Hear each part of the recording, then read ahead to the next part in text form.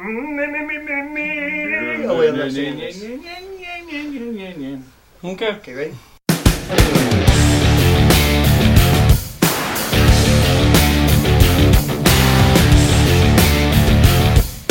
Welcome to the Chasing Tone podcast. I'm Brian, and this is Max. Here again, another week with Anthony from Texas Blues Alley. And Max has his guitar today. I'm holding my guitar. Everybody else is holding guitars. I'll hold on too. So today we talk about muting like Stevie Ray Vaughan stuff versus how I would mute strings when I'm playing. We talk about overdriving the front end of an amp with an overdrive or distortion versus playing through a clean amp. And we also talk about using multiple pedals that have tons of EQ options and how you should set those. So with that, let's jump into the first question. Matthew Campbell wants some tips on muting notes that you're not playing, especially since SRV had a radical, almost messy playing style. How do you make sure you don't have unwanted messiness popping out? So I'm going to approach this question, obviously, from the angle of somebody who tried to play like Stevie Ray. But the things that I'm going to show you here are usable for anybody who plays blues rock. And then, Brian, I think you can probably give some insight into how muting works more when you're doing the country stuff. So there's three basic, is it four? I can't remember. There's a couple different ways that you can mute strings when you're playing the kind of the note with the slop around it, the way that Stevie Ray Vaughan would do. So the question was about ringing strings ringing out. So a good example is like the song Cold Shell. If you don't have good muting technique, you'll end up with something like this. That's a little bit of an extreme case, but that's kind of what I sound like. It sounds just like you, Brian. All right. So when I hit a note like this, and you hear that, you're not hearing more notes, you're hearing more clicks. So the way that you get that instead of, there's a couple different things happening. Number one, the bottom side of your fingers are your friend. So if you just wrap your hand around the neck like this, and just rest your index finger down on the strings, grab that low E string with your thumb, but don't press down. You can get all nice clicks there with no notes. The trick is to be able then to press down on a single note with this finger, wrapping it over these strings while not squeezing too hard with these fingers.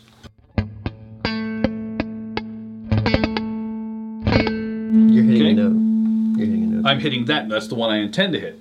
So the trick is to be able to hit a single note while raking everything else. Only have that one note ring out. So that's your first. Exactly. That's your first position. Gotcha. And then you just repeat that for like the second note. Now the trick is I'm resting my finger on those strings, and I kind of arc my fingertip down onto that note. Which is probably a really weird technique for someone who's not used to playing that. This right here, I'll take a minute to pimp my own lessons here. I have a whole series of super in-depth lessons called Essential Techniques for Blues Guitar. On Texas Blues Alley. If you really want to get nerdy with techniques, you should go study those. But what I'm showing you here, if you're a good, motivated person, you can take what I'm showing you here, and you would never need to study any lessons on muting anyway. So between the bottom of your finger and your thumb wrapping over, this technique takes a long time to feel natural, because especially if you're used to the traditional way that God intended people to play guitar with their with thumb picks. With thumb picks and your thumb behind the neck. Going from this to this kind of approach takes a long time to train, and you'll get soreness in your finger and a lot of stuff. But the basic principle, like I said before, resting fingers on the strings so that they don't ring out, and then targeting individual notes with your other fingers.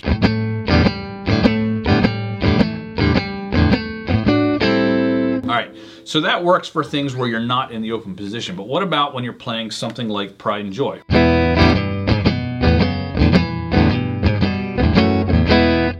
There, again, I'm using a lot of the finger on top of the strings, but I'm not using my thumb. There, as I come down, I'm resting my finger on the strings, and I'm kind of just arcing this fingertip down to have that one note ring out. All right, so that's good for lead stuff, but what about when you're playing rhythm? There's two other things that come into play when you're playing rhythm. One is palm muting up here. Sometimes, depending on what strings you're playing here, it doesn't work to rest your finger on it because you have to be fretting stuff. That's where the fat side of your picking hand is good to rest. I usually rest it right past, if you want to fully mute it, you slide it past the bridge a little bit. If you want to just kind of deaden it a little bit, then you kind of rest it right on the bridge. But if you're, let's say I wanted to play this this rhythm line here, and I wasn't going to use my thumb to deaden the low E string. In that case, I could accomplish that by resting the fat side of my picking hand right on the E string.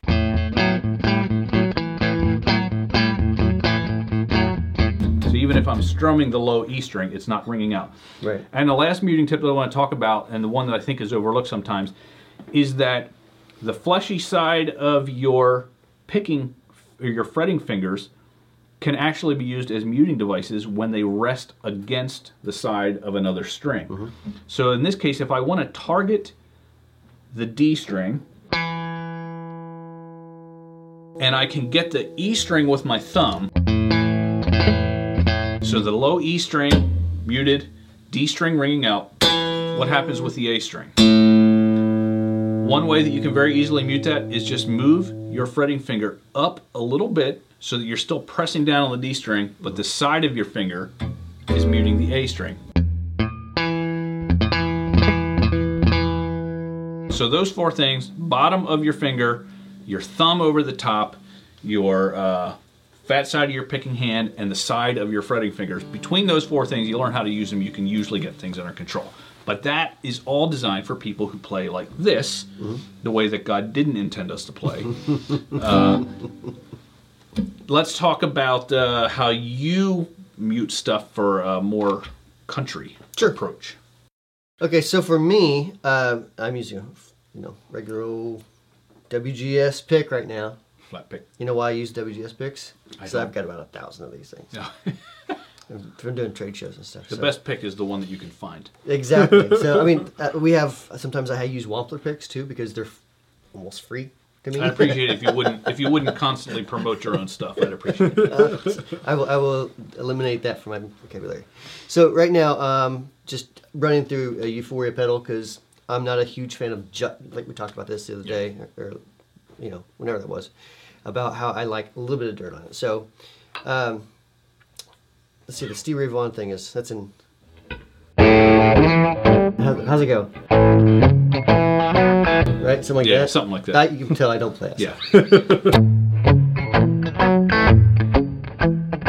See, I play everything more like a country. Right. You get a little bit more of the hiccup in your step there. So, anyways, but yeah, like I'm not thinking about it. I guess I kind of am doing. Do you do much raking when you play? Nah, See, and that's a key difference right there. Most of it, I guess.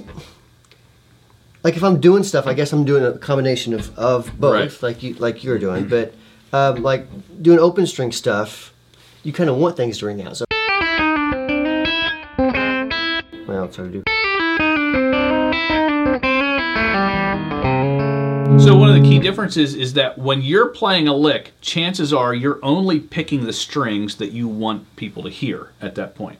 Whereas for the Stevie Ray Vaughan style, there's a lot of that raking of all the strings, where if you don't have muting, you're going to get way more notes than what you want actually heard. Right, and so like the difference is a lot of if I'm doing really, really country type stuff, I'm wanting those open strings. Right. Versus...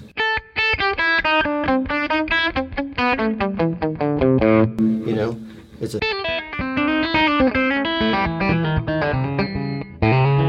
So some of that stuff seemed, to me, who I can only really play blues, what you're doing there sounds complicated to me. Surely there's got to be spots in there where there's a chance for you to accidentally brush a string that you're not playing. Yeah, so I do. What are you doing as you're going, or is it all like... I act like you I were meant born... like, I meant to hit that now. Do it once, it's a mistake. If you do it twice, then it's jazz. Exactly. Right there, I hit that. I actually hit the G more than I wanted to. Okay. So it's just like this silly little lick. Think about how to do it slow.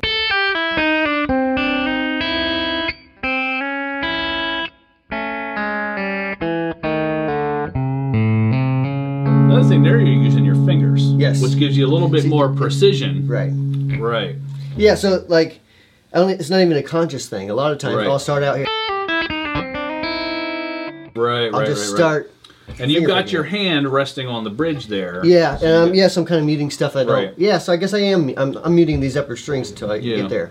Yeah. So it just seems to depend a lot on A, the style that you're playing, and B, your picking style too, because that will affect how many strings you're brushing as you go to hit those notes. So yeah, so I guess if I was the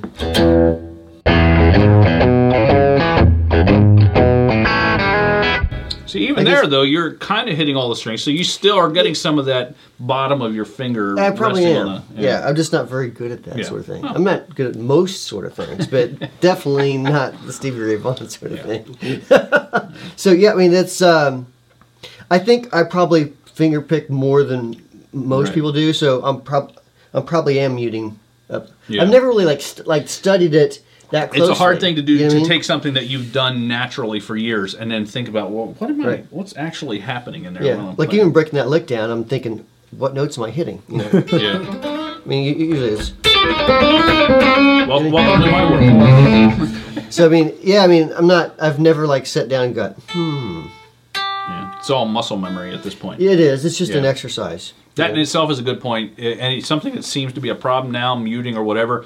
You do it enough times and you work it out. It's not like you have to keep thinking about it for the next 10 years every time you do it. Eventually, it just becomes like I couldn't play that Pride and Joy rhythm with, unwanted notes even if I tried to, because it's so ingrained in my muscle memory to mute those strings when I'm supposed to. So. Right. Yep. So let me hand the guitar to Max over here and see what he's got. And I'm curious to hear this because even though our styles are somewhat similar, we approach the same thing a little bit differently. Yeah. So like when I'm doing it, I'm kind of doing the Sean Costello thing. I do a lot of muting with the fat part of my hand. Then I'll also play the fingers if I'm grabbing more notes, which gives me a little more control. So I'm using my palm a lot.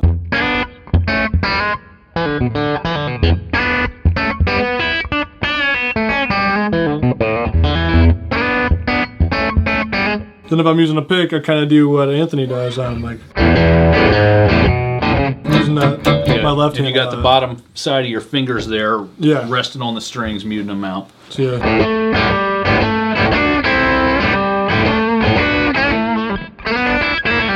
But yeah, I'm a big fan of using either this part of my finger for muting or just using my big fat palm. Just, big fat palm.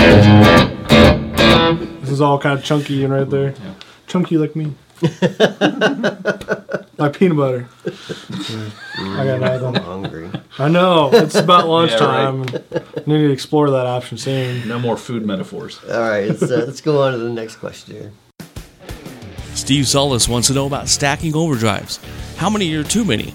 And the order of gain in a signal chain while stacking.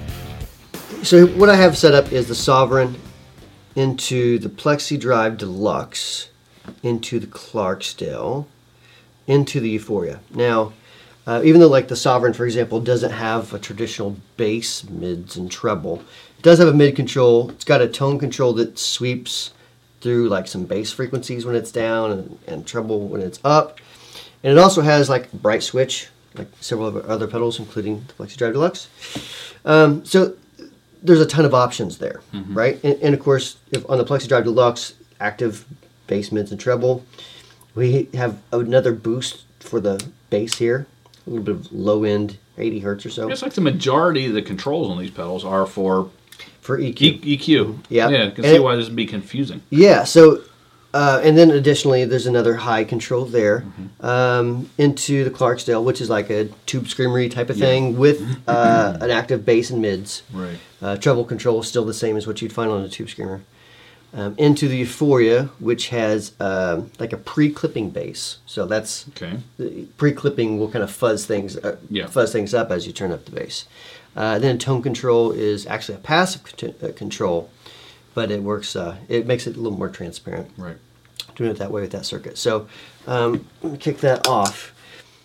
Before I go on, let me kind of state if I have everything on, the last pedal in the chain, it's probably going to influence the overall EQ of things. Right. Yeah. More so than the Sovereign, for example. If I have the Sovereign and Euphoria on, It's going to be flavored a little bit like the Sovereign, but you'll control EQ a lot more with that last pedal. If you don't have the last one set right, you'll have to overcompensate with the other ones. Like if the last one has if you had, like the Euphoria, the one nice thing about it is even with the treble all the way down, it's not dull the way the song. But if you had a pedal on the end where with the tone knob all the way down, it's like really dull, there's almost nothing you can do before that to fix that. Not too much, I mean, so for example, on the Plexi Drive Deluxe, the pre-gain circuit's actually just like it's a tube screamer that's set, right? With the pre-gain controlling volume. So, and I think the gain's set somewhere in the mid 12 o'clock, 1 o'clock or so. So, if I kick that on with the Plexi Drive, you get more saturation and gain, but it doesn't necessarily flavor it like a tube screamer. So, I'll demonstrate both. So, with the Plexi Drive on,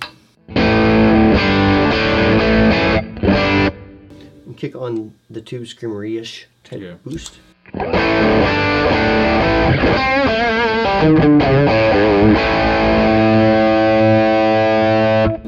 So you can see it still has a little bit of like tightness and a little bit of nasaliness. But you're feeding the more nasal sound into the more wide open sound in that case. So the more wide open sound comes last. It's essentially not further constricting your tone. It's allowing more broad signal to pass through. So let me do that the other way. Let me go with the Plexi Drive into the Clarksdale. Notice the bass and mids are set neutral. So it's roughly the same thing as what we got here, right?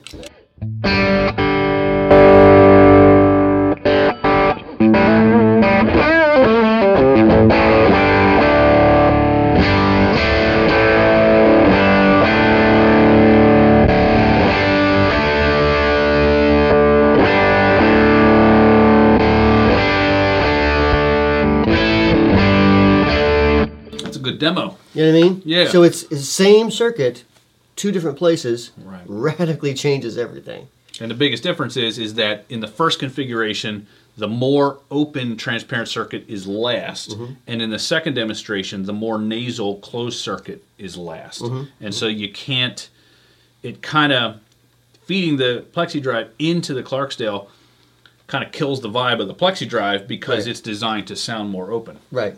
So, but I mean, we talked, a little while ago about having tube screamers.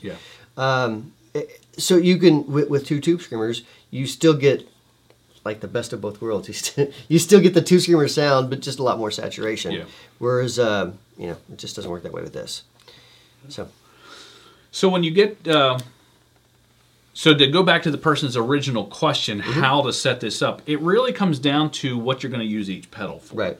And it doesn't really matter. The fact that you have multiple pedals with tone controls, that only comes into play when they're on at the same time. So really what it comes down to is when you're stacking pedals, how do you go about setting your tone controls? And I think the good principle that we brought out here is that just remember that the last one is the one that's going to have the final say on your tone, and that can influence how you set things. Right. So if I wanted to...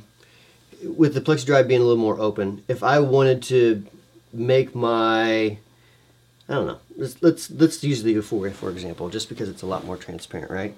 So if I have both of those on,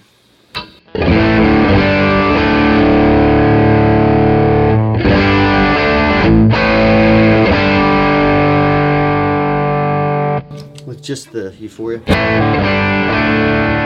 let me take a little gain out of that.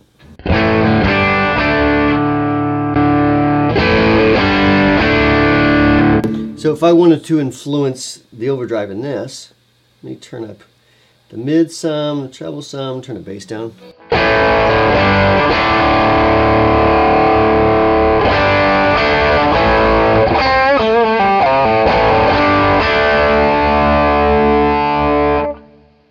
Versus...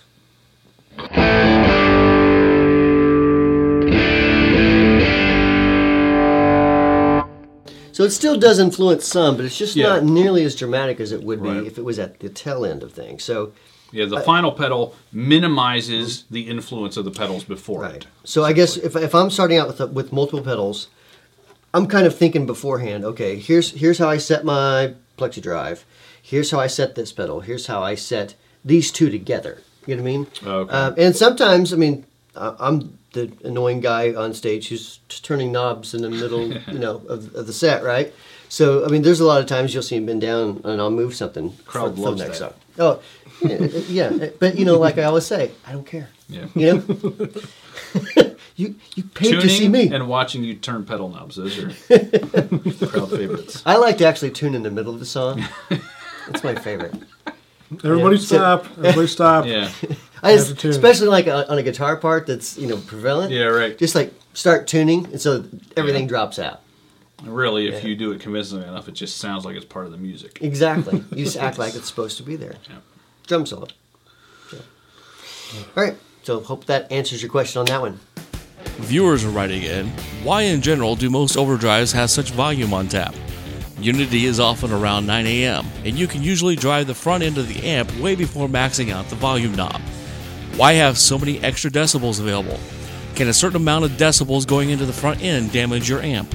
So this question is a common one that we get on our Wampler Pedals Tone group on Facebook. So what I'm running through for this is actually a Tyler amp. It's kind of like a Princeton sort of thing, and I want to kind of demonstrate what happens with volume. So to answer the person's question, yes, you can turn up an overdrive or distortion or anything else and overdrive the front end of the amp.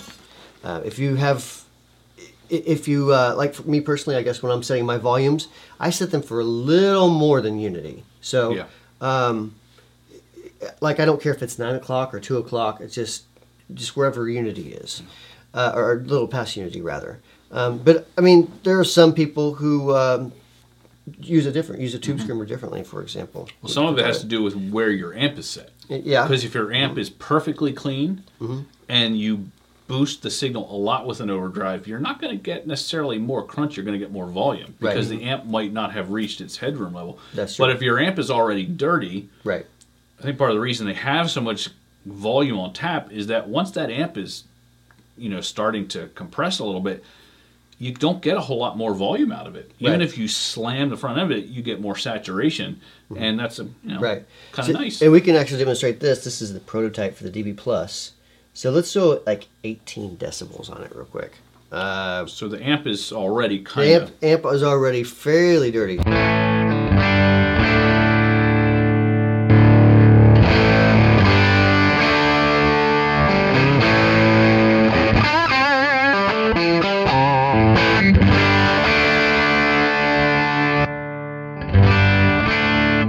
So there's a little jump in volume, but not 18 decibels. But not 18 decibels, yeah. So, and that's just what happens, Yeah. I mean, if we let's take a distortion that's set for unity, and we add that into the mix, into the dirty amp, it's not really, like, you're not going to hear the sound of the distortion as much as the distorted amp with more distortion coming into it. So...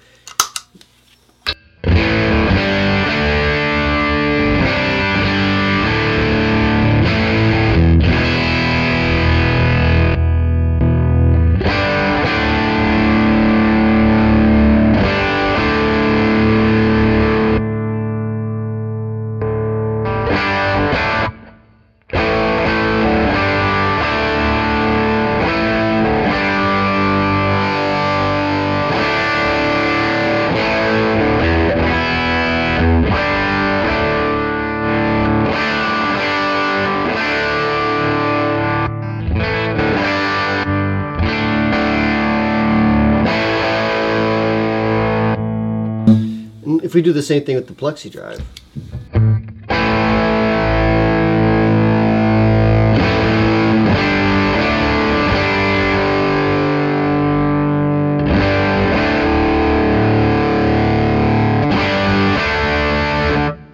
So it, of course it just gets more distorted and saturated, and to me it feels like you sort of lose the sound of the pedal a little bit. You mean with a distortion pedal? Into a dirty amp. Yeah. I mean, it's not that it's a bad sound. It's just... But it doesn't sound as much like the pedal. Like if you compared the Plexi Drive into a perfectly clean amp compared to a Plexi Drive or any other distortion pedal into a dirty amp, the resulting sound through the clean amp sounds more like the pedal. Because a clean amp is very unopinionated. Right. A dirty amp has a very strong opinion, and it will influence whatever you feed into it. Right. So as I'm designing this stuff, I'm really kind of thinking more of a clean amp sort of situation. Right. Not necessarily a guy using a real dirty amp. Right. So, but the purpose of an overdrive pedal is to, one of the main uses is to overdrive the front end of the amp. It can be, yeah. And so the reason you pack the power in there to put out so many decibels is just in case somebody wants to use it that way. You certainly don't have to, but if you want to use a dirty amp and you really want to push it, if you don't have those extra decibels on tap, then you really can't. You don't even have the option. Yeah, it can be. Let's take the Tube Screamer, for example.